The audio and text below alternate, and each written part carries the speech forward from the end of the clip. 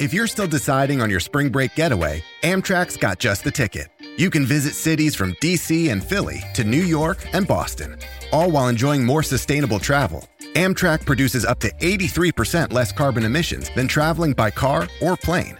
And did we mention the extra legroom and comfy seats? Book early and save at Amtrak.com. Click or tap the banner. Emissions comparisons vary depending on route and locomotive type. Restrictions may apply.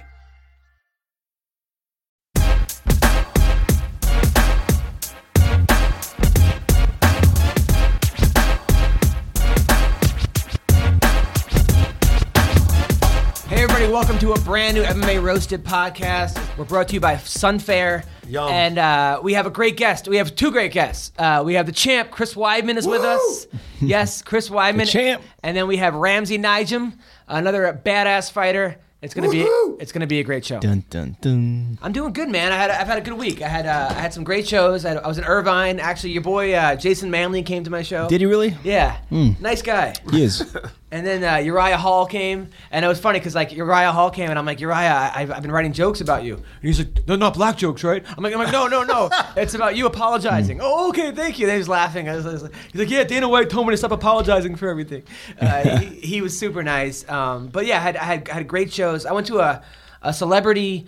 I wouldn't say celebrity. It was like it was a charity event, and it was all these like this girl I know manages all these like crazy celebrities or, once again she manages like Joey Buttafuoco, Tila Tequila, Teen Mom, like the all the mistresses in Hollywood. Like she's like the people of scandal. So she invites me to this like thing where they have like it should be a charity for the people that are attending the charity event. Right. But it was pretty funny. I meet Joey Buttafuoco, right? And I'm from Long Island. Hey, Joey Buttafuoco over here. I didn't know what do you say to Joey Buttafuoco when you meet him? I was like, he's like, hey, nice to meet you. I'm like, oh man, I like when you beat up China in celebrity boxing. That's what I said. I didn't know what to say. That was the first thing that popped in my mind. And then he's like, yeah, it was for charity. I'm like, it was just a strange situation. But yeah, it was. Anyway, I had a good show. I went to Scott Baio had a fundraiser. I'm friends with Scott, and Boom Boom Mancini was there. Really? That was pretty awesome getting to meet Ray Boom. It was just a very name-dropping weekend of just strange. I met one kid that spent, at the first one, he spent $100,000 to look like Justin Bieber. The guy I guess he was on that show, My Crazy Obsession. I put it on my Instagram page. He spent what? He spent $100,000 to look like Justin Bieber. Wow. And he looks nothing like Justin Bieber. He's a black dude, right? Yes, it was. Yes, that was strange. It was a very strange week, but it was a good week, and I humped. I don't Really? Yes, I had some humping. I was like, where's this? You did what? Yeah. All right. I got some action this week, which Yay. is cool. He humped. Yeah, I did it. I had her yell out your name. That way, at least you would get close to some kind of action. Hey, I'm getting closer. We're getting closer. You saw the pictures that you sent. Yes. Did you make those public for everybody to see? Yeah. Well, this guy from Sweden who's like the coolest guy ever, and he like sends me these like he picks up his girlfriend, and he takes out pictures of us and puts it on his girlfriend's body parts, and then sends it to me on like Instagram. This guy, it's one of the funniest things. He's like, hey man, I just want to know that I'm a huge fan and from Sweden, and I love your podcast, and he works at a tattoo parlor, and the guy is cool as hell, and he keeps sending us these crazy pictures of his girlfriend with our pictures on them. It was funny. I was in Baltimore, and I'm on like the van with all the fighters, and somebody in the front's like going through Instagram, and who follows Adam, and it's like, hey Jake, have you seen this? And like there's like 15 other people that are looking at this guy's phone, and it's me. And it's one of those ridiculous 40-year-old pictures. virgin things? Yeah, the 29-year-old virgin. Everyone's like, it's Jake. Hilarious. They were all laughing? It wasn't. Oh yeah. I was the laughing stock for a minute there, but it's a funny picture. It is. Now you had a crazy week. You went to Baltimore to be with your brother, who was supposed to have a fight. He first supposed to fight Yancey. Yancey pulled out. Then Yancey actually fought Jim Miller, and then he was supposed to fight. Who was the second person he was supposed to fight? Do we even know the guy's name? Rocha. Wagner Rocha. Yes. And then Wagner got sick, right? Yeah, it's crazy because this scenario has actually happened to me before. At UFC 111, I was supposed to fight Ben Saunders, and Thiago Alves didn't get medically cleared to fight. He was supposed to fight John Fitch, and then Saunders asked the UFC if he could fight Fitch instead of me. They said, okay, sure. So the similar situation, Bobby Green broke his ankle from what I heard. Yancey asked if he could fight Jim. They granted that, sure. Then they got Joe a replacement about a week before the fight. And like Wednesday, I think it was Wednesday night, Joe Silva called me and said, yeah, this guy hurt himself training at the hotel. They took him to the hospital. Like, he had broke some ribs or he had broke something. Like, they had to do an X-ray on his chest cavity. I'm not really sure what happened, to be honest, but they were like, yeah, the fight's off. So in that situation, does Joe still get paid? Yeah, typically the protocol is that they'll pay you your show money. We had a conversation with Dana. Dana was like, no, you pay your show and win for sure. But now Donald Cerrone, he said, I'll fight Joe Ellenberger. He went down to make weight. Now, was that on the table? Was that offered to you guys? Yeah, I called Dana. Well, here's the thing.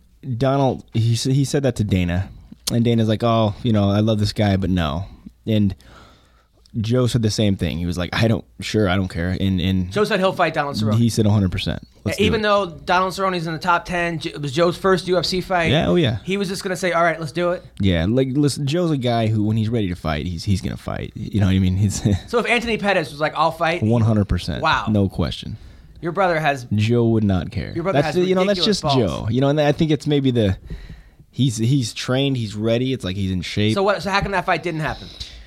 Dana said no way. And honestly, and it is what it is. He was like, because we went over and met Dana, and he was like, I love both you guys, but this fight's not gonna happen. It's he has Cerrone needs to take a little break. He got tagged a few times in the fight in Orlando. This isn't I don't want this fight to happen. Right. At least not right now anyway. So no, it was just like, we'll pay you. We're gonna put you on the June card and move on. So T-Rex, how was your week? We didn't get to you. It was cool. I did a show in Fresno for ARF. What's ARF? The animal rescue of Fresno. And it was like this thing called Wolfstock. Yeah, I was supposed to do that. Yeah. They asked me to do that. I couldn't do it. I had something booked. But yeah, how was that? It was awesome. I had a great time, man. It was a good show. I was with Usha. You know Usha Karen? No. Very weird Indian girl. Anyway, so yeah, it was out there. Found out that there was not many black people there. There's like me and one other black dude in the whole place. This giant thing, and I headlined it, but found out that there was a dude that was there named Marcus Wesley who ended up like I shouldn't have brought him up on stage, but he ended up like knocking up his own kids and then killed 9 of his children and grandchildren, whatever. And he was a main event. He was a headliner. He was headlining. No, come on. I'm just kidding. No, no, but I brought that up because I was like, "Where are all the black people?" And I was like, maybe Marcus. Oh Wesley, yeah, I Marcus heard about Wesley that. Killed Right. all the black and then people got from upset Fresno. about that. No. They all laughed about it, but afterwards they're like, "Dude, the police here are still messed up about that." Yeah, that's a crazy thing to bring up in Fresno. You should have brought up Josh Koscheck. Things might have been better. I did a show one time it was actually in Modesto. Yeah. And which is the home of Modesto. Modesto's the home of Scott Peterson, who killed his wife Lacey Peterson, Right. And then also Carlos Condit. The intern was from Modesto. This little town, Modesto. Not Carlos Condit, Gary Condit. Gary Condit. Carlos Condit. It's a natural. Yeah, he actually fought Gary Condit. No, yeah, Gary Condit. So I'm like, this little town, all this stuff. I'm like, what the hell's in the water? And then I go, Lacey Peterson. Yeah, and then everyone was like, boo, and laughing. It was strange. Anyway. So, but yeah, I had a good date last night. I was happy with my date. I got, you know what's funny? I haven't had intercourse in a long time, so I was worried I was not going to last. So I went for a 5-mile run before, just to last longer in bed, which is, it actually worked. Did that work? Did it help? It did help, actually. It did, because I fell asleep during anyway, so now we got to talk about, so I know that you're very close. Now you're being trained by Edmund, and Edmund, UFC 172, was training Jessamine Duke, who lost to Beth Correa. Is that how you say it? Bete? The Brazilian. I don't know how to say her name. Were you were you with Edmund during that? Were you helping corner? What was that? No, I wasn't in the corner. I was training with Edmund while I was there, but no, not in the corner. I kind of let them do their own thing. But were you hanging out with the 4 horsewomen afterwards? Was it weird afterwards? No, I mean, they were obviously disappointed, but that's the game. Things happen, and we feel like she could have probably done a few things a little better. What happened to her kicks? Yeah, that's I don't know. That's the question. Did Edmund say? Do you guys go over kicking in practice? Yeah, well, the thing is, when I'm there, they're usually doing their own thing, so like I'm busy. But yeah, typically she does. She's a good kickboxer. I mean, like a world class kickboxer. Yeah, I know it. She didn't let it go, so bummer. Yeah. I just know that that's like your new training camp. By the way, here's what happened. So me and Jake are I consider one of my best friends, right? So I'm looking forward to talking to Jake all week. And I finally get him on the phone, and I'm like, Jake, blah, blah, blah, blah, blah, blah, blah, blah, blah. I'm telling him all this stuff about all this. And then he goes, hey, man, I got to go. Edmund's here. Bye. And then it was sort of like you ever see those movies where those two guys are hanging out, like the two geeky guys, and one gets accepted by the cool crowd now, and then he leaves. And then that guy, like, is home playing, like, World of Warcraft by himself. Right, you're the World of Warcraft? Yeah, that's basically what happened. Was like Jake was now part of the popular crowd and is ditching me. No. Sort of what's going on with I didn't mean to ditch you like that, Adam. It was I rough, didn't mean man. to, but and then he texted me later going, I'm still your friend. And I was like, oh, thanks, man. I didn't text him. That's a lie. This guy. No, but I when I was in Baltimore, we did for the Fight Club, we did a signing. Yeah. It was Cub and Kenda and I got a lot of people that were like, dude, I love you on the podcast. There was a lot of guys, even throughout the crowd, fight night, were coming up and saying how big of fans they were of the podcast. I seriously had more people talk about the podcast than anything else. Oh, well, you know what it is? Because I honestly think, Jake, that there are a lot of people out there, mostly almost a lot of fighters out there who I think look, obviously the UFC does a great job in promoting fights, and it's becoming the fastest growing sport in the world. But there are a lot of people out there that people have no idea what kind of people they are. They just see them. They look at you, the way you fight, and they kind of put you in a box, and that's all they know. He's a meathead from Nebraska. Or they just see the 3-minute interview, if it's that, and they go, "I'm going to win this fight. I'm better." That's it. Mm-hmm. And I think if people got to know you, like even with Vince, people had no idea about Vince last week, about Vince Pinchel. There's certain guys out there, and I know you. I'm your friend, but I'm happy to help. I'm happy that Fox Sports gave us an outlet where people can know you, because I know if people know you, they're gonna love you. So I appreciate that, Adam. So maybe not some people, but we won't. I think you're an a-hole. Right. So what happened? What's this? No, I'm just saying there's probably a handful of people out there that wouldn't agree, but no, if they don't like you, they don't know you. Yeah. Simple as that. Sure. And those are probably your exes. So that's you could say. Is that who we're talking about? That's who I'm talking about. Really? Well, that look. They're exes for a reason. A lot of times, exes that are in the same business maybe get jealous because you're becoming more of a name profile. But you've been doing this for 15 years. I mean, you've been busting your chops, fighting on cornfields. So whatever. It's about time. Anyway, so that being said, the John Jones, the Glover fight. John Jones. Damn it! Has. He looks amazing. There's no way about it. I honestly, he made Glover Teixeira look average, and Glover is not an average fighter. He's an amazing fighter. Not by a long shot. So, I mean, what's going on? You were there. What are your thoughts on this? No, it was a great fight. Glover is a tough dude, man. He took some shots. Wow. It's tough because when you're there, when you're live, it's not really the same as when you're watching on TV, but. John, it was pretty clear. John, there were some times where I was like, John needs to be careful. He might get caught, because he kept playing that inside game, and it's like that's a place where Glover's dangerous. Uppercuts and overhands, and I was like, ooh, I hope he might be getting clipped, but he was confident, and he did some damage inside. That shoulder move he did, where he kind of broke his shoulder somehow from like the clinch. He did some weird Mortal Kombat shoulder move that really seemed to screw up, because it seemed like Glover was landing some hard punches, but he was kind of walking through them where maybe he didn't have the same power that he had. And when I say he made him look average, obviously I'm a Glover fan, and he's not an average fighter, so please don't take that the wrong way. But John Jones, now a lot of people think the eye pokes were a factor. It seems that the eye poke, they keep coming up. And then Rogan always says we got to do something about these eye pokes. I mean, what is there to do? I mean, you can't give you guys mittens. I mean, what is there to do? The reality of it too is it's just a reaction. When you're moving back or you're putting your hand out, it's usually in a reaction kind of a state. So it's like, unless, I don't know, there's some guys who might intentionally do it, but for the most part, I don't think it's intentional. I don't know how you fix it though. I don't think you can fix it short of wearing goggles. Yeah, I mean, no one wants to see guys with goggles, Exactly. and even Kurt that. Rambis. And then people would find a way to like put the goggles and like hold it back and then let go. You know, so that would be bad. Now, Anthony Johnson versus Phil Davis. That was a. Didn't I tell you? You did tell me. Didn't I tell you that? You said there was something.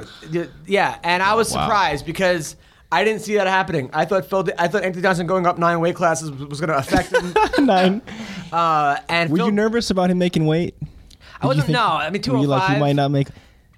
I mean, I don't know. I mean, never know. It was like Arsenio versus Oprah out there, but I'm a Phil Davis fan, and I think he was overlooked. I mean, even though he was kind of being funny about like overlooking him and calling out John Jones, and Yeah. it seemed like he really did not believe that Anthony Johnson could beat him.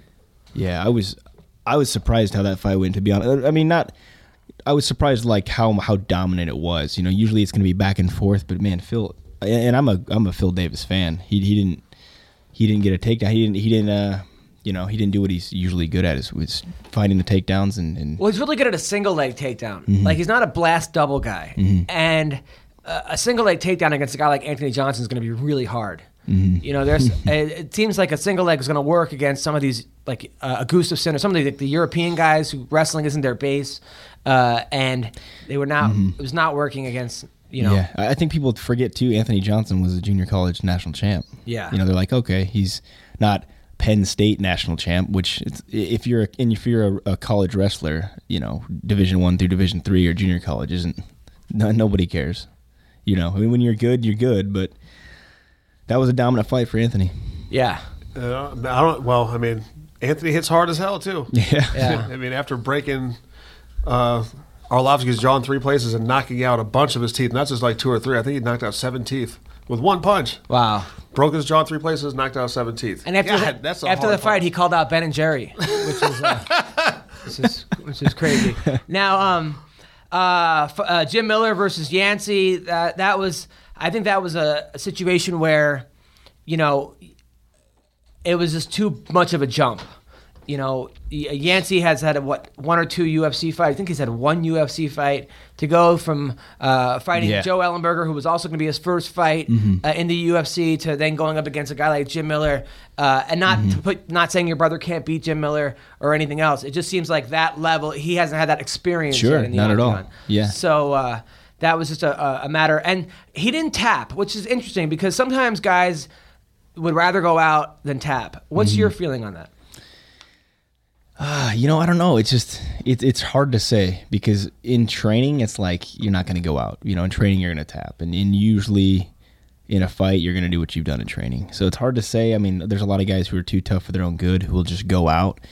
For me, there's certain things that I will always tap. I will tap if someone's going to blow my knee and ACL out. I'm going to tap. Like there's certain things where you're like, we're not gonna mess around with this. But a choke, yeah, I'm probably gonna do everything I can to hopefully the round ends or some way get out. So I know in boxing they say if you get knocked out, every time it's that much easier to get knocked out again. Like the first time you get knocked out, the second, the third. Is the same principle go for tapping, for getting choked out? Like if you get choked out once, is it easier to get choked out the second and third? I don't think it works like that. I don't think so. You know, because even like they talk about the blood choke, you could go out in 6 seconds, but it depends too. There's so many different kinds of chokes. I mean, I don't think it's going to make it any easier now.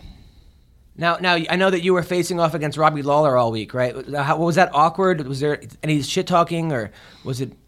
Not at all. You know, it's funny. I've known him for a long time, and we did a couple. We did a media tour in Vegas here in LA, and no, we were talking for a little bit. So it's never, it's just business. You know what I mean? He's always been that kind of guy. It's straightforward. It's all business to him, and same with me. You know, it's like I have nothing but respect. At the end of the day, we're both going to do whatever it takes to win. So. Oh, it's a very exciting build-up to this fight. Yeah. But no, and we were actually in the Fox studio, and we did the show for Fox Sports with Kenny Florian, and I forgot what it's called, but it was totally like the thing they did with Pat Cummins in DC. Was it Guess How High Kenny's Hair Can Go? No. Oh my God.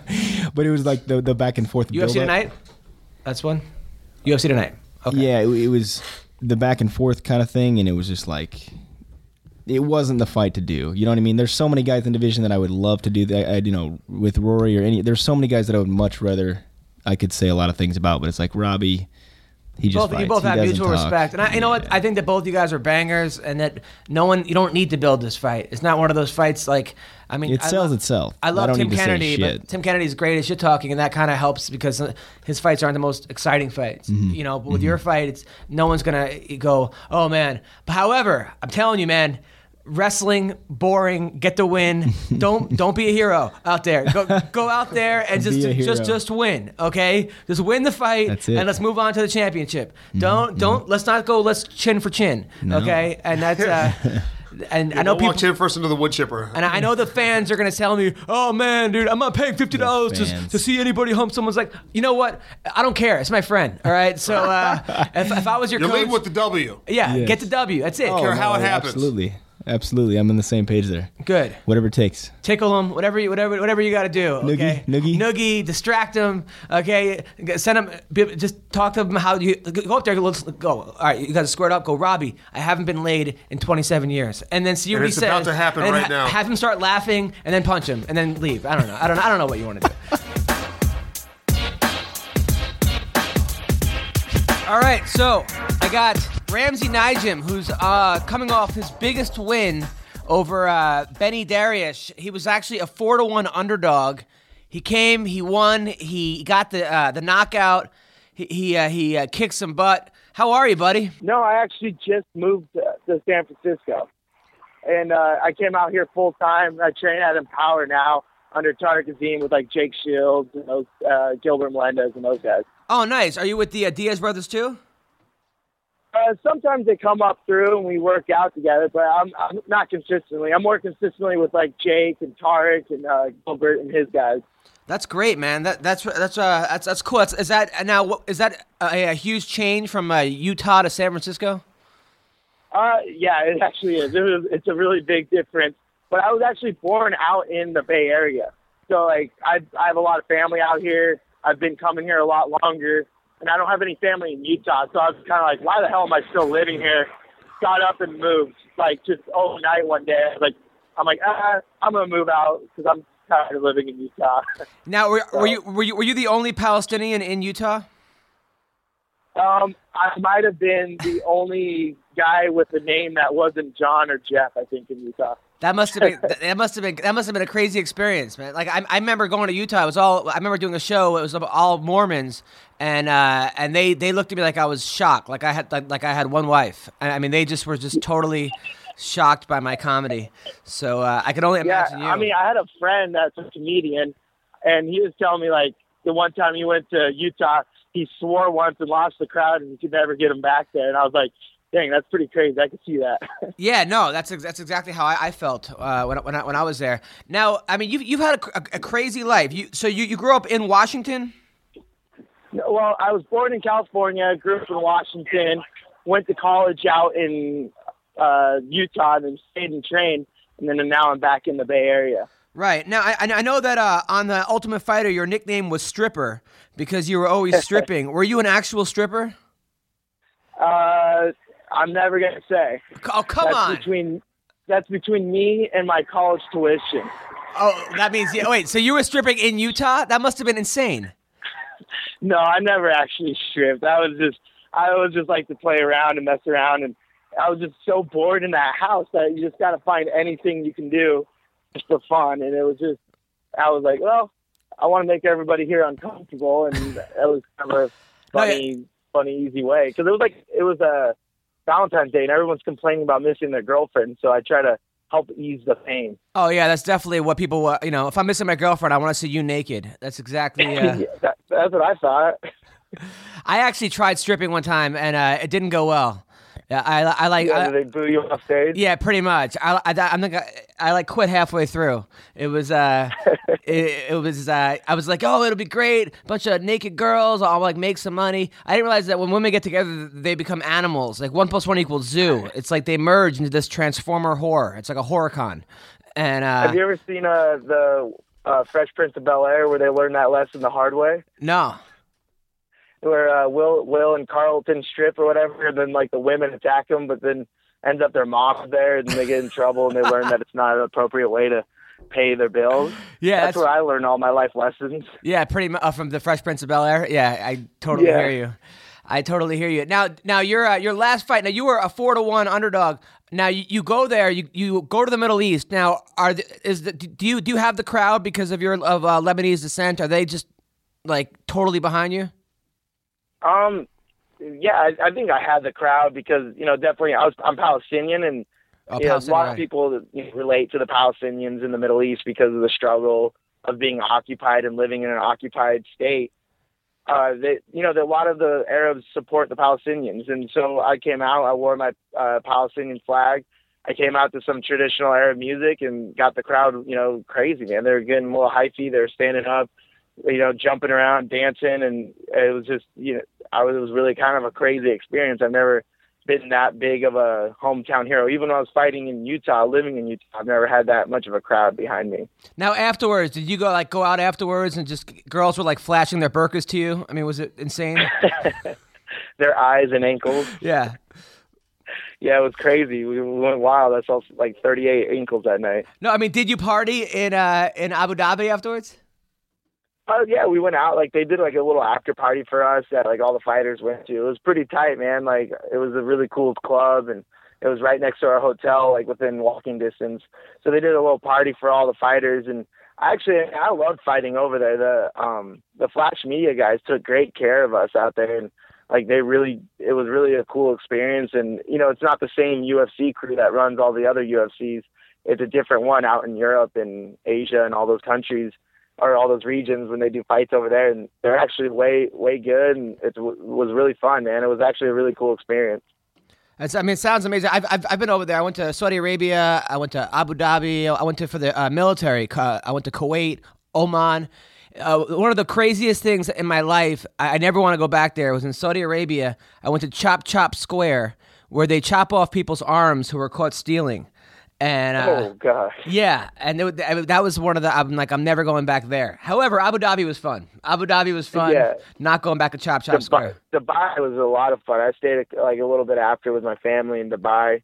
Oh, we had a great time, man. Just living on a beach, and they have like nice restaurants and great service. I mean, you get to be pampered. I was like, man, this is the life, and you just got to enjoy life right afterwards. Yeah, no, Dubai is awesome. Now, are you single? Do you have a girlfriend? What's your social life like? Why are you asking, Adam? Well, because the women want to know. I'm single. No girlfriend. No prospects or anything. Just my only love is mixed martial arts right now. Come on. Now, are you enjoying the perks of being a pro fighter, or are women throwing themselves at you? I would imagine a lot of girls, they see you strip on The Ultimate Fighter. You're successful. You're winning the last couple fights. You're doing well. Are you getting a lot of groupies? Well, I live in San Francisco, and like most people here don't even know what the UFC is, so they don't care at all. And most people that do know what the UFC is are usually men, 18 to like 35. That's the demographic. So if I go out to a bar and anyone notices me, it's usually, it's a bunch of guys that want to talk to me all night about fighting. So I'm like, I'm here to, I'm trying to meet girls, and like they just want to talk to me about like, hey, what about this fight? Or have you seen this fight? And what do you think about this matchup? I'm like, I don't know. I don't even know who's fighting. I don't care. When I was on Last Comic Standing, I was like, it's on NBC, 8 o'clock to 10. I'm in the finals. I go to a strip club. I'm like, I'm going to get all the strippers. It was like one comedy nerd with a beard that was like, dude, like nobody recognized me but one guy. And then I was like, man, I think I'm in the wrong business. But I know I need like a LeBron James or something. Like I guess women love that guy, or Kobe Bryant, right? Yeah, all the women throwing themselves at them. Well, I'm in the wrong sport. Yeah, it's funny. It is kind of funny, like because I think most of the fans are men 18 to 30. It's a good point. Although when I do find that there are certain females that love fighters, but they're crazy. I mean, they're just like insane. Yeah. Oh, yeah. Like, I mean, I think fighters are pretty crazy too. Yeah. naturally. So any girl that likes fighters has got to be a little bit crazy, right? That's a good point. Now, have you ever? I've dated a couple. Oh, I've dated one for like a couple dates. I wouldn't say I dated a couple female fighters, and I noticed that didn't go very well. They're pretty intense. They're like Have you had that experience? No, I've never dated a female fighter. I mean, I don't know. That'd be kind of an intense situation. I feel like a guy and a girl that fight. I don't know. It might work out. It might actually work better. Like you go spar and get your anger out when she pisses you off or something. Just go to the gym and like me and you today. So it might work out better. I don't know. I don't know. I mean, for me, it was just. I definitely felt like the beta man in some ways. You know, there's like an alpha and like a beta. This chick definitely, she was working out 3 times a day, and I'm like going for a run, like 2 miles, and I'm like exhausted afterwards. It was, I don't know, it didn't. You need her to make you like a shake when you get back. It's like, dude, I just ran 2 miles. You know how hard that is? Yeah. She's been sparring for like 4 hours today. Yeah, I'm like walking at like the mall with those old ladies, those like power walking. It just the pregnant and the old women that go to the mall on rainy days. Oh. You're right there just getting it after with them. I went on one date with a girl who's, I'm not going to say who she is. She's a very successful fighter. And I remember going to the movies with her, and we're eating popcorn, and I'm talking during the preview. She goes, "Are you going to talk through the whole movie?" And I was like, this is not going to work. This is, and I'm asking her about Did like. she backhand you? Pretty much, and I'm asking her like, "Who do you think's gonna win, Brian Carroll?" I'm like asking her all these stupid fanboy questions, and I'm like, "This is lame." I'm like, I suck. So yeah, I mean, I'm pretty like I'll go to like on a date with a girl that does like a real job, and I'm pretty bad at that because I'm like, wait, so what do you do? And they try explaining their job, and like I have no understanding of the real world anymore. And I was like, wait, what does that even mean? Like, you bank finance? Or I'm like, what do you actually do a day-to-day? What do you do every single day? Like, and just check emails is what I've learned. So, I don't know. It doesn't work. So maybe I need to go with fighter girls because then we can talk about our sparring sessions that day or something. I don't know. I think there's a combination. I definitely don't end up being like Caraway and Misha Tate because that's a strange. I mean, I guess it's going well, but that's a very strange relationship. I feel like that'd be awkward. Maybe I'll go with you should go find like another athlete, like a volleyball player or something like that. I think that seems to be I think that's what you should do. A volleyball athlete. Yeah, right, exactly. Or like a yoga athlete, I guess, because they compete in yoga now, right? Yeah, a yoga athlete, and they're very flexible, and that's always a good thing. That was what I was thinking the whole time, but I didn't want to say it out loud and sound like a dog. Oh, come on! You already sound like your nickname is Stripper Ramsey. I think that there's I think that's now. How many women a day ask you if you really were a stripper, or after the Ultimate Fighter, or girls just coming up to you every day going, "Oh, were you really a stripper? Were you really a stripper?" Dude, it's never girls. I'm telling you, it's only guys. Like only dudes ask, and I'm like, why do you want to know? It's like big burly men with like an Affliction shirt on and like Affliction jeans or something, and they're like driving the giant truck, and they roll up and like, "Hey, you really a stripper?" And I was like, why, dude? I'm not getting in your truck, bro. Like, back up. Because they're living vicariously through you. You have to understand that. Like, I mean, even me as a high school wrestler who wrestled in college for 1 semester, I look at you guys and I'm like, man, you guys are living the dream. And I think sometimes you guys are looking at me like, you tell jokes for a living. You're living the dream. But I think for most fans, they're like, you're living out some kind of fantasy that like, oh my God. Because when growing up, there was no pro MMA. There was, but I didn't know what it was. You couldn't make a living at it. Now that you guys can make a living at it, that guy in like that like truck who pulls up next to you is like, not only are you fighting, but you're also taking off your clothes and getting paid by women. You're like you've accomplished more than most men. So thank you, man. I do feel blessed, man. Like today or yesterday, I'm just sitting there drinking some coffee outside, and I'm like, damn, dude, I live the best life, and so grateful, man. And just things are going really good. So I've just been really, really happy lately. That's good. You should be. I mean, because now. When you lost to Miles Jury and James Vick, were you worried that you were going to get cut? Yeah, I was worried, and I don't know, like I was stressed out about it. But once I stopped stressing about it, like I actually started training better, fighting better, and I came out to California after that because I was like I needed a change and push myself. So I came out to the Bay Area. I lived with my grandma for a whole camp, and that was kind of hard to cut weight because she was always trying to feed me. But it worked out great, and I definitely like it's stressful. But at the end of the day, it really, I mean, realistically, like I'm only gonna be able to fight for so long, so I can definitely focus on myself and doing the next chapter of my life. And so I started like thinking about that, and it was kind of like, and then things started going well, and I started getting back in my groove as an athlete, and so I feel really good now. But it's not. I mean, it's one of those things that stresses you out, but you can't let it consume you. Yeah, no, and that's the thing. I really do believe, we've had a lot of fighters come on the show say that there should be street fight guaranteed contracts, and fighters would fight better because they wouldn't be fighting just to get the win, but necessarily they'd be fighting because, I know for me as a comic, whenever I do a show and there's a lot on the line, I'm not saying like on Leno, but I've done like conferences where if I do really well, I can get $50,000. And if I bomb, I lose the $5,000 I just spent. And it's never a good show because it's always that pressure, and it's the wrong kind of pressure, Yeah. And that's really in fighting too. Like if you just kind of relax and have fun with it and don't really stretch yourself out, that's when you fight the best. You're loose, you're calm. And I mean, you look at like John Jones and Anderson Silva, they don't even look like they're in a fight when they fight. They're so calm and relaxed, and I don't think they really care about fighting or winning or losing. They just want to go out and have a great performance. And I think Anderson was a little too relaxed his last two fights, but yeah, maybe a little too relaxed, but then again, it's like it worked a bunch, so maybe that's what the thing was. Well, I feel like with Anderson Silva, and maybe not with John Jones, but I always felt that with Anderson Silva, he was so, same with Muhammad Ali, and certain athletes are so talented and such great reflexes that they do almost everything wrong, not wrong, but as far as like their hands are down, their chin is up, they're in some weird stance, but they get away with it for so long because they're so much better.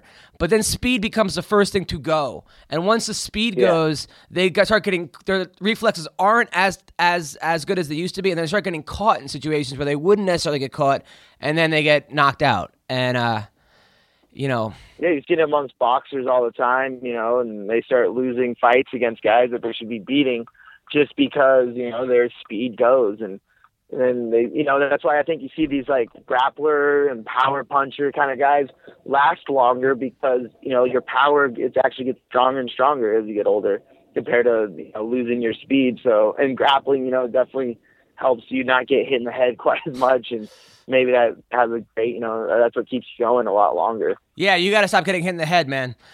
You have some exciting fights, but you definitely, sometimes your fights are too exciting. I know, man. I just get in there and I just like love to fight, and I love to like throw punches, and like sometimes it may sound weird, but sometimes it feels good to get punched, and it feels good to go back and forth and be in this great fight with somebody. But recently I've been really trying to change that, so that's why like last fight and the fight before, I'm just like, I can't get hit. Like if I get hit, I consider that not a win anymore, because I gotta have longevity in the sport. I can't just be brawling and be done by the time I'm 28. Yeah, that happened. And that's the thing. Like even with your fight, when your first knockout loss was to Tony Ferguson in the Ultimate Fighter finale, and Ferguson hits like a brick. That dude. I mean, obviously you would know better than I would. But now after that, after you lost in the finals of the Ultimate Fighter, how did you deal with that? Were you depressed? Were you bummed? Did you think, oh man, was it embarrassing? Did people taunt you? I mean, what happened? Well, to be honest, I cried for a good hour or so afterwards, and it's one of those things, man. If you've never really been like an all-out, like try to achieve something like greatness or whatever you want to call it, and put your whole self out there and expose your whole like heart and soul to something, you'll never experience like the heartache that comes with when you don't succeed. So I don't know, like it was really hard. It was really depressing. But at the end of the day, it's just a fight. Like it's really, I hate losing more than I enjoy winning. Like if that makes sense. I'd rather not lose than win. And that sounds like it's the same thing, but it really isn't. No, I know. It's really like Yeah, in high school. Oh, sorry, go ahead. No, in high school, I probably won 100 matches. I lost 12. I could tell you every kid that beat me, what they look like, what the score was. I could tell you almost every show that I've bombed. I know exactly how I felt to bomb. But shows you kill, you're like, because you sort of expect to win after a while. But when you lose, it's like, oh. Yeah, it's heartbreaking, man, and it's it's a hard thing to get through, and especially like when you do it all. You put everything into it, and you go out, and your best isn't the best. Like that's a really hard pill to swallow. I think like if you're kind of half-assing things and you lose, you're like, oh well, I could try harder and probably beat that guy. But like when you're really, leaving it all on the line and you lose, and that guy's just better than you, that's probably the hardest pill I think to swallow. Yeah, no, and that's the thing. But you know what? Hey, look at where you are now. I mean, it's a matter of Ferguson's doing really well. That was actually a great season. I love that season of The Ultimate Fighter. I wish Brock wouldn't have got hurt. Yeah, me too. I would really love to see that fight. That would have been exciting, I thought. Well, now, was Brock a good... How was Brock behind the scenes? I'm quiet, man. Like, honestly, I probably said 3 or 4 words to him the whole show. Like, so, I mean, he was really, really quiet, and he stuck to himself and his guys mostly, and he didn't really, ever really say anything. Maybe he said, like, good job after a couple of my fights after I won, and that was it. So I don't really know him. It sucked because I was a Brock Lesnar fan. I'm still a Brock Lesnar fan, but I would love to have seen how Brock would have done had he not been injured with that diverticulitis. Because he was, when he came back, it was kind of like Major League 2 when Joe Boo was like, lost his fire. It was like super nice to everybody. And, he was not the same dude. Yeah. Yeah, that's really true, man. Like when he did come back, he was like, I guess a near-death experience really humbles you as a human and this and that. But in the fight world, that's kind of, you don't really want to see that. You want to see the beast of Brock, the guy that was FJing people, throwing them out of rings, come in and throw someone out of the cage. That's what I wanted to see. Oh, when he put Frank Mir in a headlock, a schoolyard headlock, and just punched him in the face repeatedly. And you're talking about a guy with the highest level of jiu-jitsu. He was able to control with a move that you learned in the 2nd grade of just putting a guy in a headlock and just punching him in the face. And I know, man. He could throw human beings out of rings. Like that guy is so strong. So strong. Yeah, I want Brock to come back. I'm happy he's not coming back because I just don't think he has it anymore. I would love to have seen how Brock would have done had he not went into the WWE, go right from college wrestling to MMA, because he would have been a different animal. Yeah, that'd be really curious because he'd be a lot smaller and he wouldn't have gone like all big like they do in WWE. And he would have been training a lot more probably elusive and like healthier, I think. Yeah. So. Now, do you... I think MMA guys are a lot healthier a lot of times than those WWE stars. God. I mean, they just don't eat whatever, and they just have to get big and muscular. That's and all then the painkillers and steroids and all the other stuff that the guys in WWE aren't taking. Severing up against Jake the Snake Roberts any day. By the way, T-Rex just joined us. That's the voice of tardiness right here. That's right. This is the earliest I've been late, though. So he's the earliest he's been late. No, I love... Dude, NorCal girls are probably the coolest chicks you'll ever meet in your life. Because they're like... They're very down to earth. They're fun, man. Fun. Yeah. They're not affected, and they look like SoCal girls. So they're like SoCal girls without the attitude. Right. I love NorCal chicks. I understand why you're living there. Okay, final question. So I know you're training with Gilbert Melendez, and he's got a fight coming up with Anthony Pettis coming up. Who do you see winning? I know it's your teammate, but give me an honest feedback. Honest feedback. I really think, especially after watching Gil's last fight against Diego, I mean that's a great matchup, I think, for Gilbert. And like I know, obviously, like he's my friend and everything like that, and everyone thinks I'm gonna pick him. But honestly, like that's what Pettis struggled against is pressure grappling strikers. Like the one loss he has in UFC was Clay Guida, and Gilbert's gonna bring that same kind of fire to him. So I see Gilbert taking it, to be honest. And obviously Pettis is a really talented athlete, and he's probably going to be better than we've ever seen him every fight. So, it's definitely hard to say, but I definitely think Gilbert's the better, pressure fighter, and his style of coming forward is going to be really hard for Pettis to deal with. It'd be great if Gilbert, I mean, I like both fighters, but Gilbert is one of these guys that always in an entertaining fight, always brings it, solid guy, Never hear a bad thing about the guy. Family man, just a good dude. Nice human being in the world. Yeah, and hot wife. Which like everybody, like I've never heard anyone ever say a bad word about Gilbert. Like that's just what kind of a dude he is. Like I've never heard anyone like say like, "Hey, have you ever noticed this?" or like even like murmured like something like so. I was like, dude, that's a solid guy, and I hope he wins the title. Yeah, me too. Now Jake Shields being cut. How did Jake take it?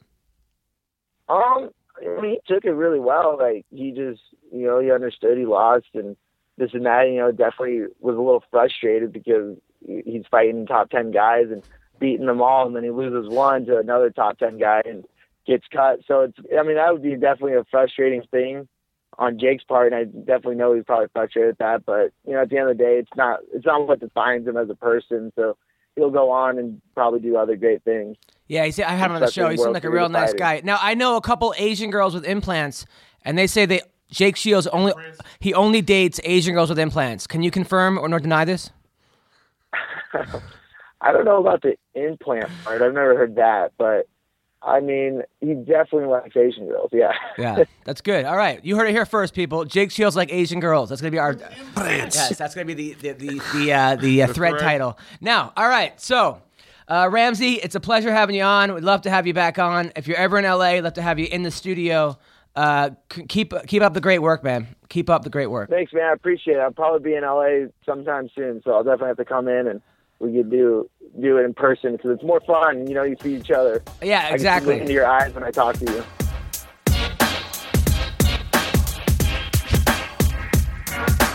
All right, so we are taking a break because I am starving, but thank God.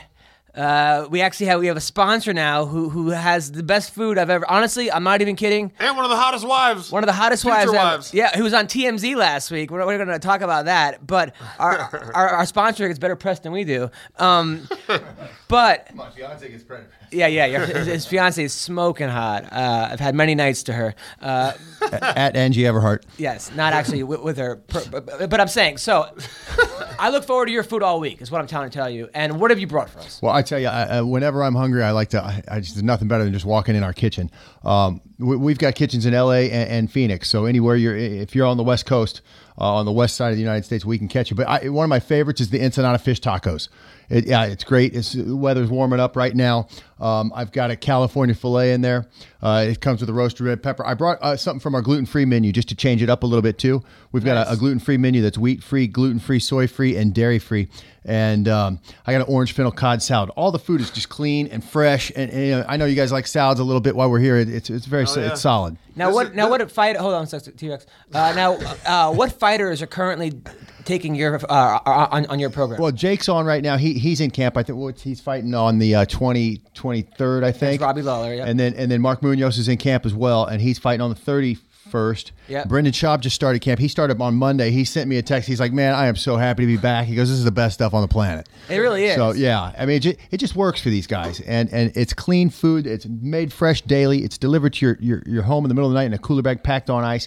You get to pick the things you don't like. We don't send them. It's just all the guesswork's taken out of it. And this food got you Angie Everhart.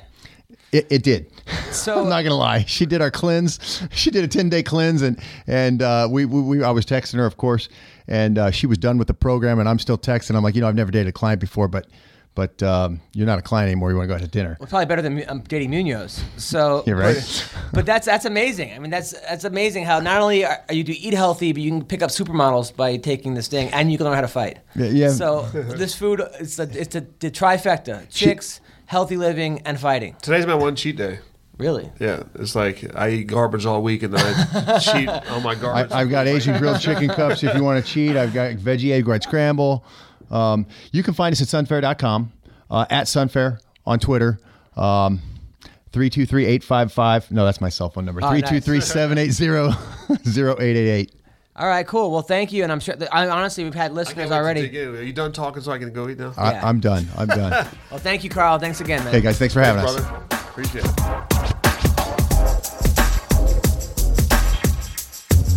It's an honor to have the next guest on our podcast. We have the champion, the UFC champion, Chris Weidman. You're on with me and T-Rex. How are you, buddy? Yeah. I'm doing good, man. Thanks for having me on. But I just hit a curb and everybody's looking at me. Hang on 1 second. Sure. Trying to back up into me. All right, we're good. All right. I look like an idiot, but we're good. It's okay, man. I look like an idiot daily. So Chris, man, congrats on everything. I remember I had you on the podcast before you beat Anderson Silva the first time. I said you were going to win, and then you're not going to come back on the podcast. And then I contacted you 15 times. I used my Jewish guilt, and now you're on. So thank you for coming on. You got me. I'm on. And yeah, you know what it is? The direct message thing on Twitter, I don't ever really do it. And then I looked, and I had about 15 messages from you. I'm like, oh my gosh, well, I better get on this show. well, thank you for responding. Now, how has your life changed since winning the belt? I don't know. It's obviously I'm way more popular. I realized the other day my wife had to get like 7 teeth pulled, so she went to the dentist, and it was basically surgery. So she wasn't gonna. I had to leave and let them do the surgery. So I had about an hour to kill. It was like 7:30 in the morning, 8 a.m. whatever. And I'm like, all right, let me head to Starbucks, get a nice fresh cup of coffee, chill, get a newspaper. And so I went to Starbucks and I got my coffee. And as I was about to sit down, one person recognized me, and then literally for a full hour, I was up and nonstop, people taking pictures. And I'm like, geez. So I had to leave and drink my coffee in my wife's minivan for about 15 minutes until I could go to the doctor's. I mean, so I guess I'll never get to just hang out at Starbucks. So enjoy your time at Starbucks if you can. Yeah, well, I mean, do you like being a celebrity? I mean, some people love that, other people hate it. Yeah, enjoy the celebrity too, man, as much as you enjoy the downtime, because it's not guaranteed it's going to be like that forever, and you might miss it. What's that? Do you like being a celebrity? I mean, are you the kind of guy that enjoys people coming up to you? I got ADD too. Yeah. But anyway, do I like being a celebrity?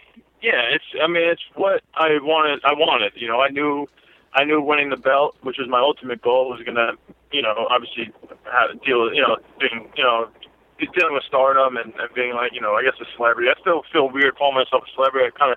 I'll kind of just say that I'm popular. Yeah. But yeah, no, I don't mind. It's pretty cool, to be appreciated for what you do. I came from a wrestling background, and I'd come back from, doing a really good job in a wrestling tournament, come back, and no one's saying congratulations because no one even knows what you did.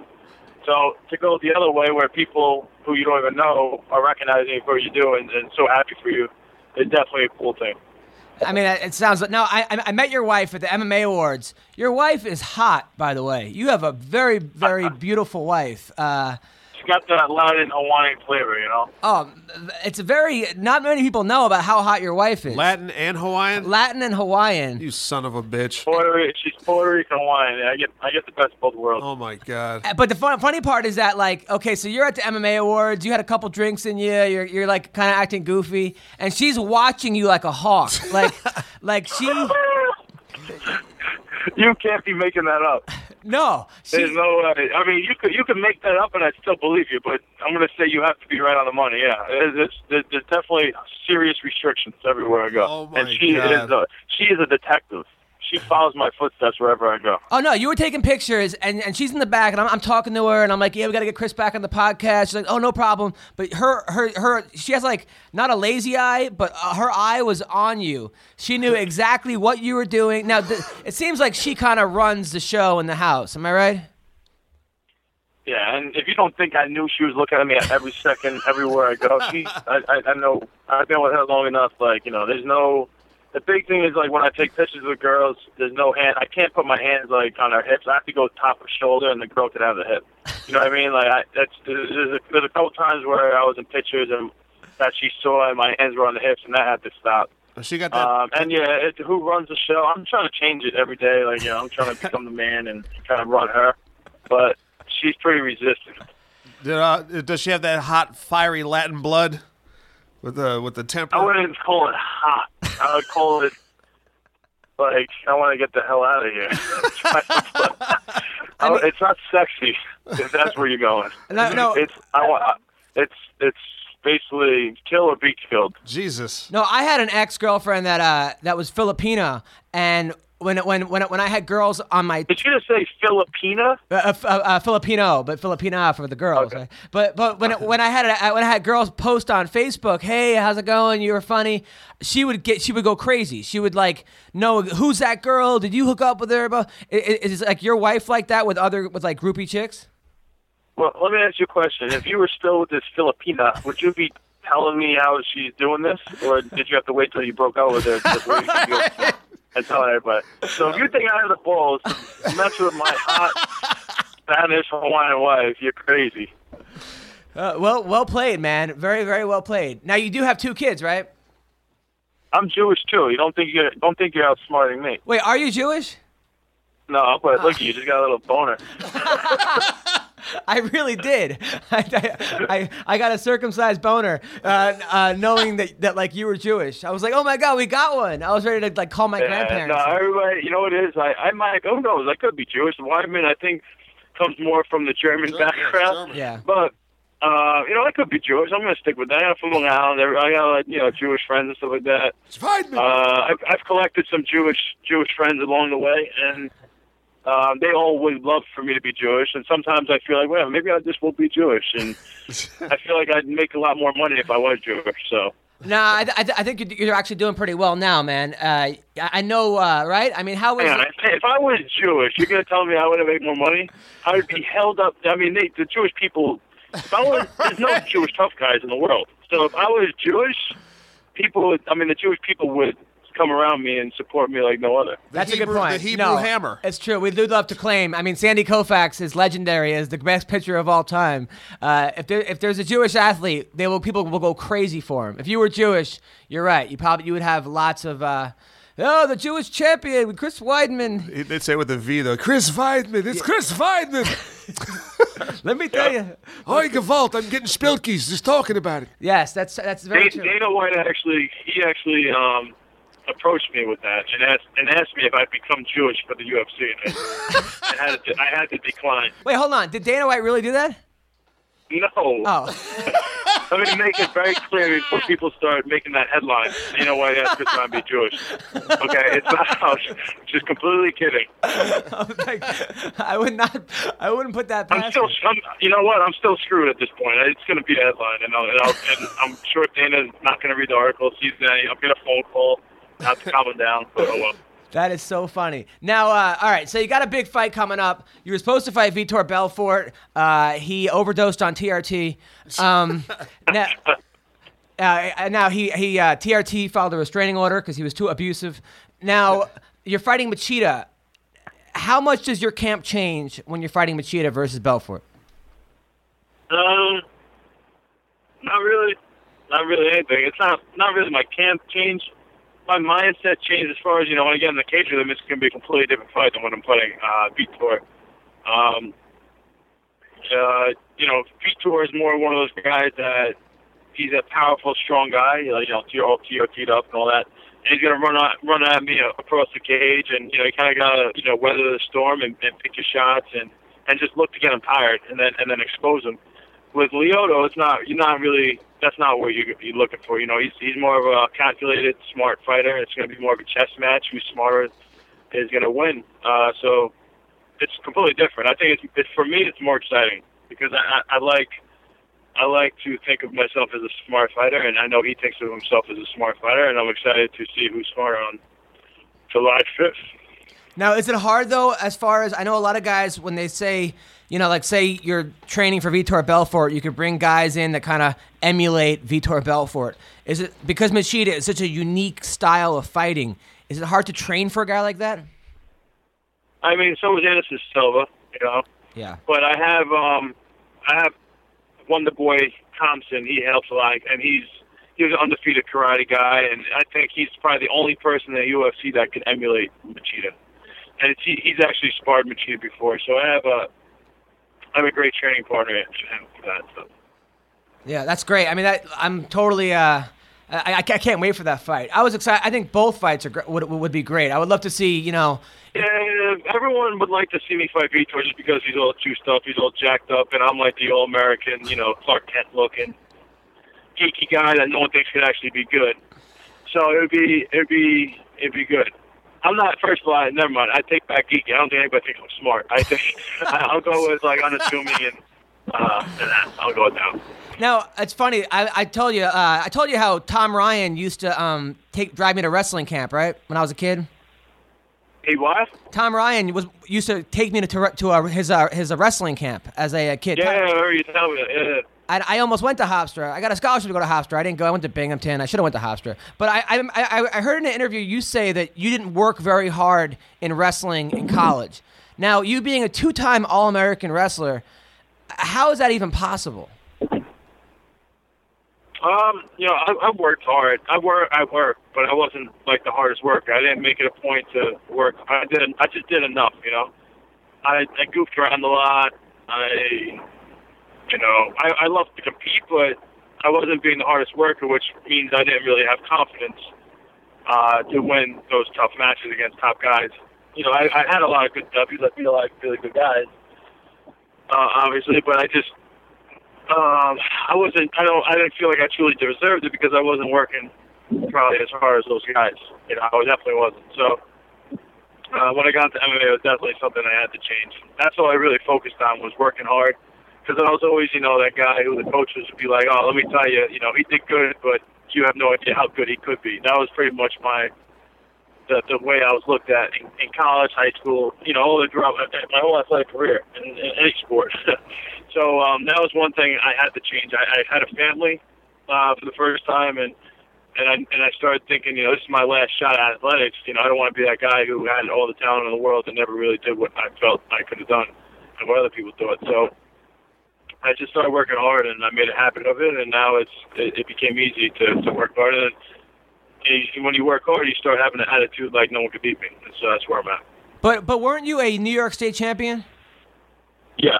So you were the champion in New York State, and you still had coaches saying, "Man, you had no belief. You couldn't believe how good this guy could have been." I mean, that's insane. Yeah. Because then I went to nationals, and I was beating the guy who took I think second. It was at the quarterfinals, and I ended up getting headbutted. It was like a big headbutt thing where I get concussion. Basically, I would lose the guys that I was definitely a lot more talented than. And it was because I was choking. Because when you choke when you're not confident in yourself, you truly don't look at yourself like you're doing everything right and you deserve to win. So I was choking. I was in college. I was in the semifinals of nationals 4 years in a row. Was winning every single match and lost every match against the guy who won the nationals. So obviously there was a problem there. But now that you're the UFC champ and everybody's on your team and your training camp, now you have all the confidence in the world, so it's probably no surprise that you're the champ, right? Yeah. Everybody always, since I got to MMA, everyone who I trained with thought I was going to be UFC champion for sure. Nice. When I actually told Dana White, after your fight when I met Dana White in Vegas, I told him that Chris Weidman's going to be the champion. This is after your fight against Tom Lawler. I was like, this guy. I was like, he was like, yeah, man, that Chris Weidman, he's got tons of. Everyone talks about him. I'm like, yeah, this guy's. I told Dana, and Dana will not remember this. I think he might have been drunk at a party or something. No one's gonna validate this, but I'm telling you, man, I called it back in the day. It was something about the way you fight and how high everybody was on you. Because Matt Serra isn't going to give compliments to a guy who he doesn't really believe in. He's not the kind of guy to just throw out compliments, Yeah. By the way, did you tell Matt to unblock me on Twitter? That's what this call is really about. Yeah. Yeah, wait a second. What happened with that? What'd you do to him? So Matt Serra, I said he needs to lose 50 pounds to make heavyweight. Okay? It was just a simple joke. And then he blocked me on Twitter. And then I told you about that, and then you said you would talk to him about it. But did you ever talk to him about it? No, because you're talking the 10-second time. I don't remember anything. Because and then I remember you think that went through one ear out the other. I can't hold on to information like that. No. Yeah, I remember that because then you can't depend on me. I will say he's sensitive. I think a lot of fighters are more sensitive than people think. No, I know that. I remember you told me that someone said you look like Rob Kardashian and then you lost 50 pounds. Honestly, there's not too much that people could say on the internet that will bother me at this point. You really do learn a lot about yourself from people. Like, I'll take a picture. I'm like, I look good in that picture. I'll put it up on Twitter. Have people just blow me up and say I look like Rob Kardashian. I'm overweight. I'm like, holy shit. Maybe they are right. Now I'm looking at myself. All right, I got to work out today. I can't be a fat kid. So I learned. I know I have big cheeks. People make fun of my nose. I've learned a lot of stuff since I've been in MMA about myself. You know, I have no chest. I knew that before MMA, but now I really know it. I get tortured, but. Dude, I get you're not funny. It's all good. I get you're not funny. You have a hairline. You look like a serial killer. Someone told me I look like somebody with AIDS. I get it all the time. I'm not gonna lie. You do fit all those descriptions perfectly. That's awesome. There you go. You gotta laugh it off. Just laugh it off. Don't cry at all. I am so honored to be insulted by the champion. Thank you. I appreciate that. Speaking of which, I hope your face didn't turn red on that. No, I did a little bit, but it's funny. Now, speaking of which, a lot of people look. You knock out Anderson Silva, and then the second time you fight him, you do a great leg check. You shatter his leg, and people are still going, "Oh, it's a fluke" or whatever. Like, how do you deal with that? I don't know. I just after the first fight when I knocked him out, you know, people were saying that he was just, you know, playing around, and I got lucky, and I kind of was like, you know what, I'm excited to fight him again because I know I'm going to beat him again. I just felt that I was a lot better than him, and I was excited to fight him again to prove him wrong. And with the second fight, you know, after the first round, I dominated him. I dropped him with punches from the clinch and then beat him up on the ground. And even the second round before the leg kick, you know, I just felt like he had nothing for me, and I think he even knew that, to be honest with you. Standing or on the ground. He definitely knew. I wish I would have knocked him out in the first round. I wish it would have been over in the first. I'm sure he wishes it was over in the first, because he wouldn't be, you know, have a broken leg, and I feel bad about that. I'd rather not have a broken leg as well. So, like, even after that fight, it was hard for me. Like, even like when Rogan's asked me questions, and you know, people are, my coach still hugging me and stuff like that. It was hard for me to smile. If you watch me after my first fight, I was ecstatic. I was as happy as you could possibly be. After my second fight, if you saw a smile, I was kind of like forcing it. I'm like, I'm supposed to be happy now. Like, what the hell's going on? I couldn't figure it out. I felt bad. I wish it ended differently. But people saying it was like, you know, a freak injury and you know, he's better than me and all that stuff. I was in the cage with Anderson Silva, just me and him, 2 different fights, 4 rounds in total, and I could tell you from being in the cage with him, he's not better than me. He never had me in trouble in either one of those fights. In the first fight, the only thing that he was successful with was leg kicks, and look what happened in the second fight. You know, the only thing that I really changed going into the second fight was more prepared for was leg kicks. And obviously, you know, people are going to be, you know, you got lucky, though. That's fine if you want to call it luck. I did. That's the only thing I did. If you look at the first fight, watch what he did to me. The only thing he hit me with was leg kicks. He didn't punch me. He didn't knee me. He leg kicked me. So I was very prepared in the second fight. That being said, I still hate that it ended that way. I don't want to see him with a shattered leg on the floor. But I'm beating him every time. I'm a lot better than him. Yeah, I mean, I'm better than him. That's it. I mean, you won every second of every fight, so I don't know how anybody could argue that. The first fight, I thought you like knocked him out in the first round. That was very close to being stopped. I was surprised. There was actually, you know, there's an audio of Matt Serra saying like "good F him" after the second fight, and then somebody on the underground put Matt Serra through history. And they had him like when Jesus died, saying "Good F him." I saw. Of course, you Jewish guy, you bring up Jesus right away. There was a million other pictures. Why are you bringing up Jesus? I was just the first one that came to my mind, but that was pretty funny. I mean, it wasn't. I felt bad laughing. I didn't laugh at the Jesus thing, but that was whoever did that was very funny. The way he did it was very funny. Yeah, you better backtrack on the Jesus thing. But yeah, no, I actually saw some of those pictures and they were hysterical. The face they had him making saying, you know, F him was awesome. And Matt, I mean, you have to realize, it's just kind of like the way we, you know, are and the emotion. I forgot the full excuse, but Matt is just such a good guy, you know. He doesn't know the guy's leg is broken in half. He's not saying it like, screw him, like I'm happy his leg broke. It wasn't like that at all. Yeah, I mean, you get caught up. It's like a fight. Like if you do our whole mantra going into the fight, it was basically like F him. Like people like, oh, Anderson Silva's so good. Anderson Silva's gonna do this to me. Anderson's good. The whole thing is like screw him. Like F him. Like I'm gonna go out there and dominate him. I'm not, So that's it. Yeah, it's hard for people to understand. No, I understand, and plus he didn't see the guy's leg like that. He thought he just hurt his leg. He didn't know that his leg was going to be in a different arena at the time. Yeah. So now, did a couple of the people on the underground do want to know? Did you get a backstage bonus after that fight? After what fight? After the second Anderson Silva fight? No, but I get pay-per-view bonuses now. You get paid what bonuses? Pay-per-view. Oh, pay-per-view bonus. I get pay-per-view. Oh, that's I've great. never got back. That's not how it works. I'll educate. I've never got a back. I never got what people would call a locker room bonus, where they come in with cash and they hook you up or a check. I've never actually got that at the arena. I think they used to do that more, like back in the day. But since I've been in the UFC, they don't do that anymore. They do have the what do they call it? Just undisclosed or no? I forgot the other name. But it's basically undisclosed checks that they'll send to your house, and kind of surprising. I've had that since day one. They hook it up, man. They keep things off the public eye to help the fighters out, and kind of obviously on the books, but under the table they take care of the fighters. Now, were you insulted that Anderson Silva didn't try to kiss you the second time during the weigh-in? I was ready for it.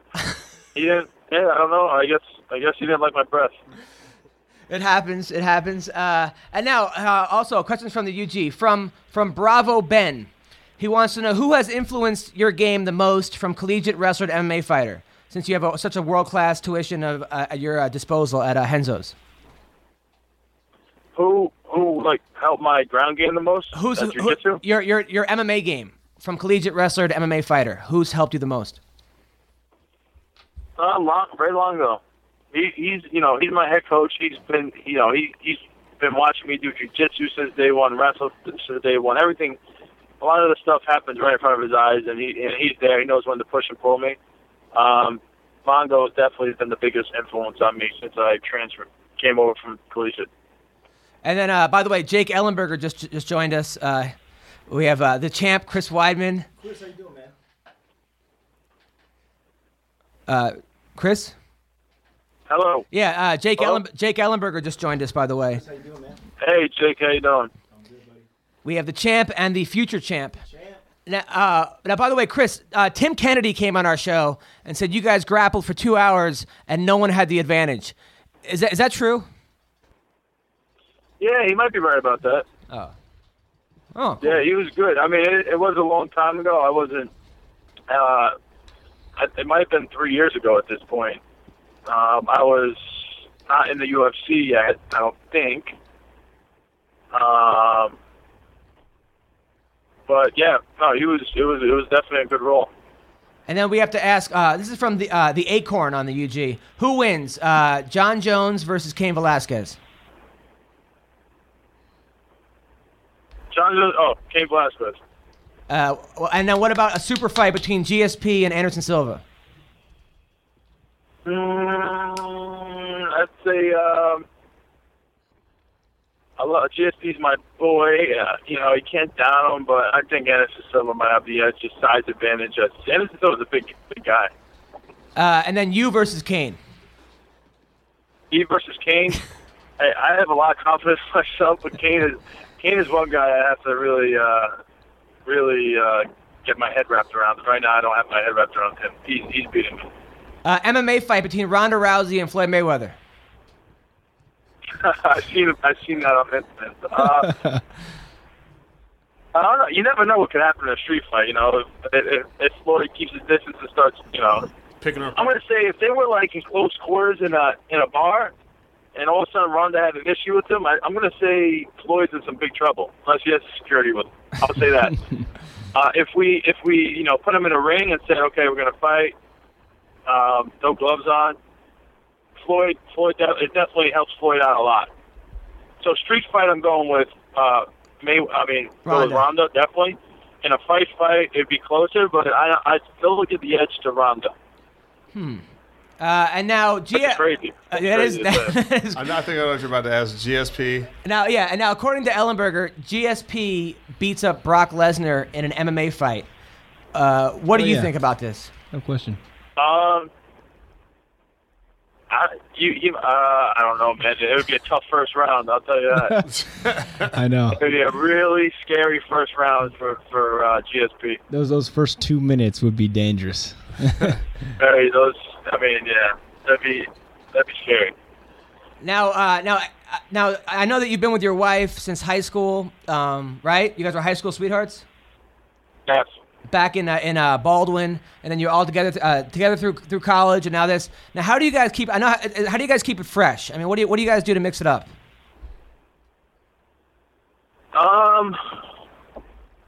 We've been actually doing date nights. Two date nights a week. Get like a massage and go out to dinner, or dinner and a massage, or go see a movie. So I think the date nights have been helping, but it's always definitely always. You have to put work in. It's not like it just comes easy. I have to actually focus on our relationship and keeping that crisp, and it's definitely not easy. I'll tell you that. How old are your kids?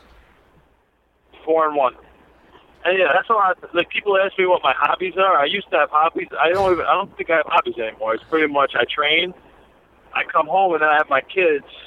If I'm not taking if I'm during training camp, it's pretty much taking a nap and then maybe see my kids every once in a while. My wife But right now, I'm training, and I come home, I'm hanging out with my kids, hanging out with my wife. You always got to, do it. It's hard to just sit and play video games like I would love to, because, if I'm not around my wife, she needs time too. So it's I have no hobbies anymore. I pretty much train and hang out with my family.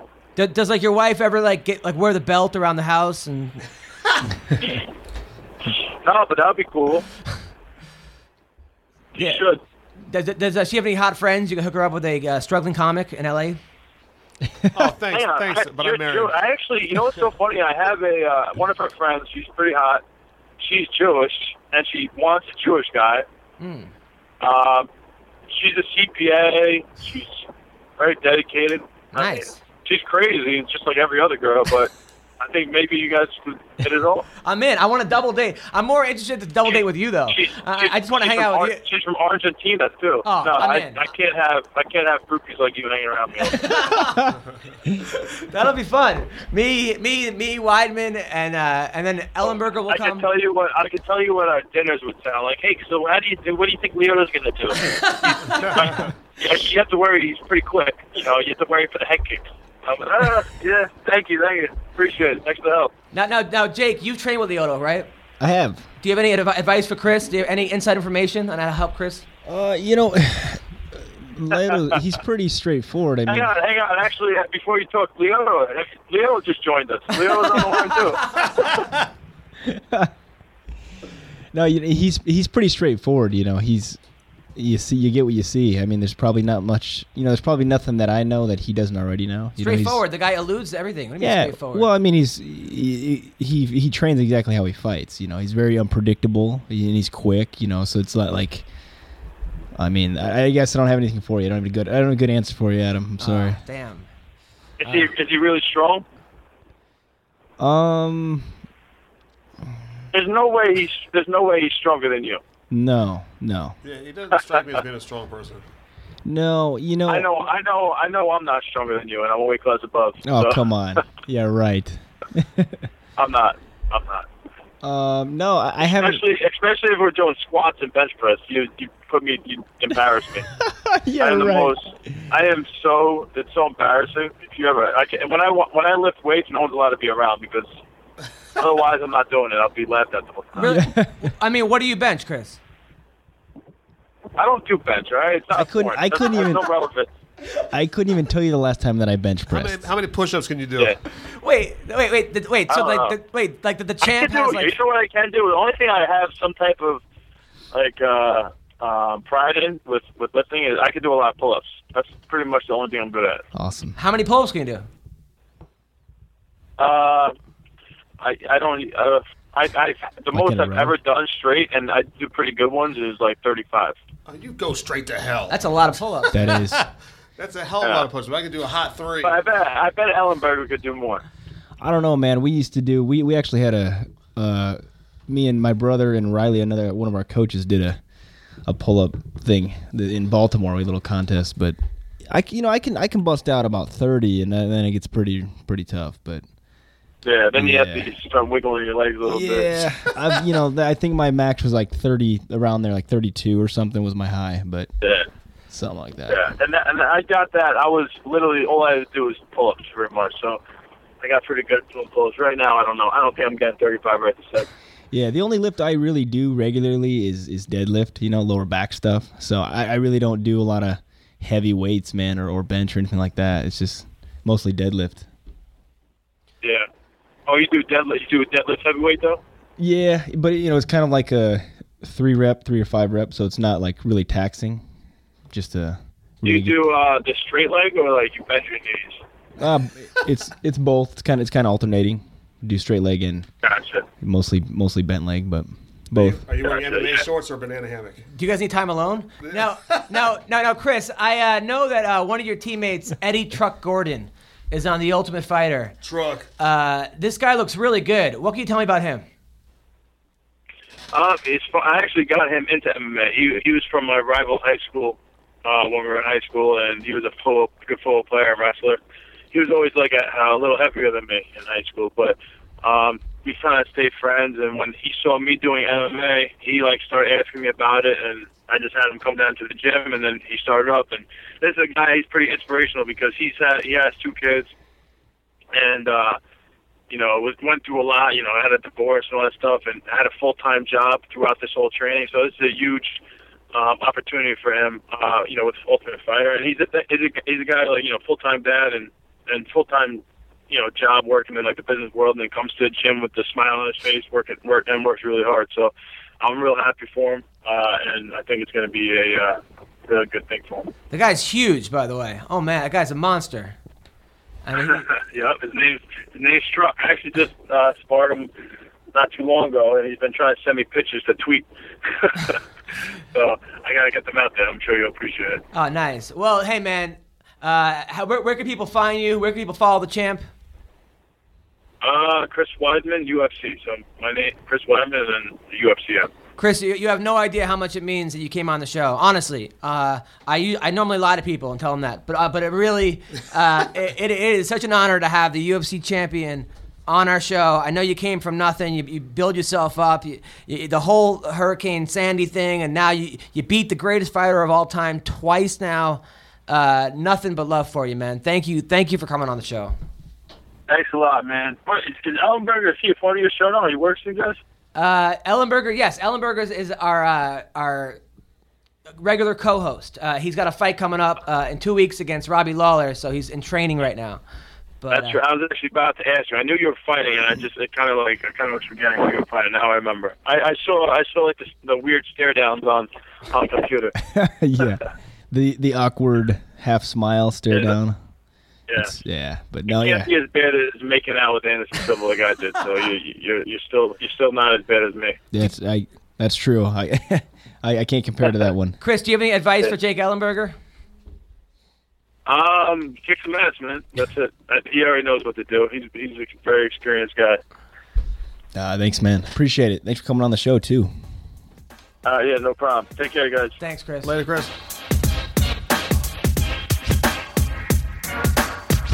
All right, that was Chris Weidman, the champion. I'm honored that he came on our show. How cool was that? Great dude, funny, great fighter, man. He's a hard guy not to like. Yeah, he really is the people's champ. When I think of the people's champ, I think he's like a man of the people. I think that interview is going to change people's perspective about him if they don't know who he is, because he definitely changed my perspective. How? Because I just thought he was more of a quiet guy. And more straightforward, not that funny. Yeah, well. And this interview was hilarious. I've heard that about you, T-Rex. Oh, what a dick! I'm joking. That's funny. I'm playing. He is funny though. He is. Jake Yo Mama Ellenberger. So, all right. So we got some MMA news coming up. All right. So Hector Lombard says that Nick Diaz is scared of him. I don't think Diaz is scared of anybody. No. But if there is someone to be scared of, it's Hector Lombard. Because that guy is just one of those guys. It's a hard. I mean, he's a big and scary dude. Knockout power, judo, wrestling, beast of a man. Who would want to fight that guy? There's not a big line volunteering for that one. Also, in the MMA news, Carol Parisian, who used to train with Ronda Rousey over at GoCore, a gym I went to a couple times. I had a good time there. He said that Edmund is eating Ronda Rousey's brain. And that, which personally I can think of things I'd rather eat on Ronda Rousey. But Oh my God. And then he also said that Carol Parisian helps. He said Carol said that Manny Gambarian used to help Ronda out with her tampons and all. And I wrote a joke. Yeah, and I wrote a joke based on Ronda's mood. That's a full-time job. I know that you train over with Ronda now, and Edmund. He's like, I'm not going to take any part. What are your thoughts? My on weekend it? was great, Adam. I was in Baltimore.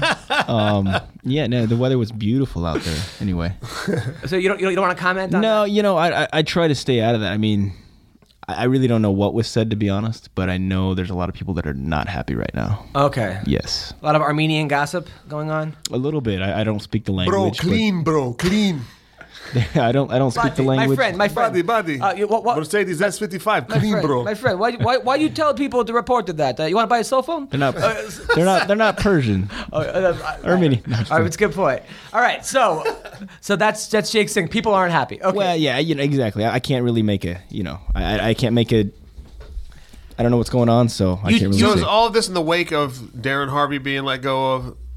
No, I think it's separate. I think what happened was I think Ronda used to train. No, it is. I think Ronda separate used to train over at GoCore's gym, and now she moved to Edmund's gym, and I think people in the GoCore's gym are just butthurt about it and say, "What the hell?" That kind of a thing. Which people say things. And that happens at gyms all the time. If someone leaves a gym and goes to another gym, and then people at the first gym, and someone like Ronda, it's also I think that we are in the MMA community in the world. We are diving into brand new territory. There's never been that type of female star out there. There's never been a female division, and now a female star, someone with his attention, a movie star, all this other stuff. And it's a lot of it. It's learning curves. It's like what's going on, So and Carol Parisian has been around for a long time. And he's also had his own struggles, but he's a guy who speaks his mind. One thing about Armenian people, they speak their mind. Bro, clean, bro. Yeah. So, Vitor Belfort said he's ready to come back. He said he's perfectly clean. Dana White says Vitor Belfort's hilarious. I don't think he meant that in a good way. Anyway, so that's another thing. All right, so fights this week. In 1FC, Bibiano Fernandez is fighting. You know that guy? I do. I met him in Bodog. He cornered Pele when I fought him in Bodog in Vancouver. But nice guy. I don't really know him very well, but I know who you're talking about. He's fighting this week at 1FC. James McSweeney. He's fighting this week. You know James McSweeney, right? I do. You friends with him? Yeah, he. I know James. Yeah, he was. I think he was an instructor at. Why am I having a mind blank? At Robert Drysdale's gym in Vegas for a while. Doesn't he post pictures of him at the gym all the time? Like, posts a lot of pictures of him lifting. Oh yeah, every lift there's about 12. Bellator, Joe Warren's fighting this But anyway, week. who's he fighting? Do you know?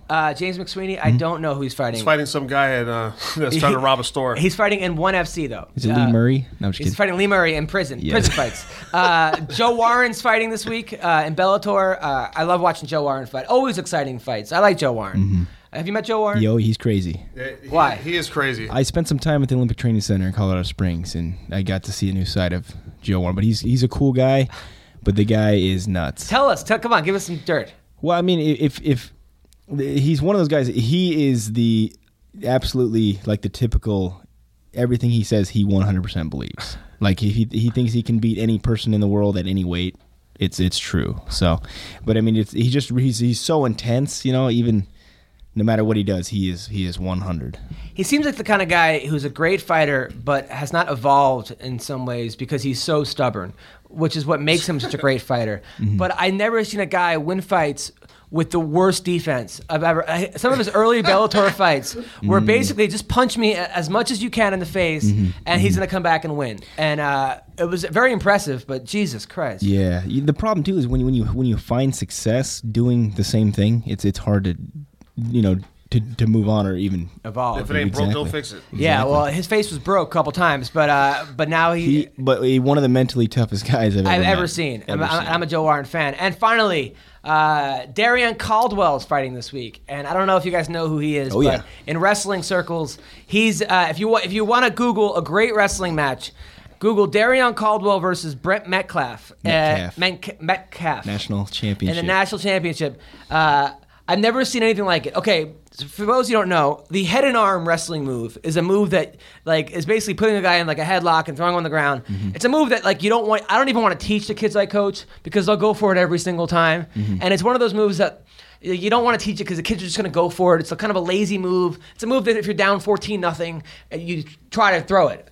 Yeah. So this guy is fighting Brent Metcalf in the finals of the NCAAs. Now, Brent Metcalf tech fouled him, which means he beat him by 15 points early on in the season. And that's in wrestling, 15 points, they stop the match. They go, it's over.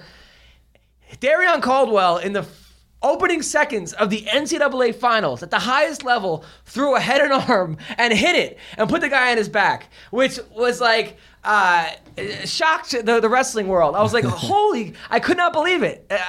Did you ever seen that? Oh, yeah. No, I remember it was insane. I remember the build-up to this match, and if people don't know who Brett Metcalf is, he's one of Terry and Tom Brand's guys from Iowa, the legendary school of Dan Gable and the Brand brothers. But he's undefeated the whole season, I think, too. Yeah, the guy's unbelievable in the wrestling world. But this was one of those crazy matches. It was so. Oh, it was unbelievable. I watched it 20 times, and then Darian Caldwell. And then when he's winning, right, he's up by 12 points to win the match, he's up by a lot. He starts doing backflips in the wrestling circle. So the guy starts doing backflips, and Metcalf was so angry, he just ran into him like a football tackle, and then he went flying off the screen, which is bullshit. You shouldn't have done backflips in the middle of a match. At the end of a match, even though you're winning, it's bad sportsmanship.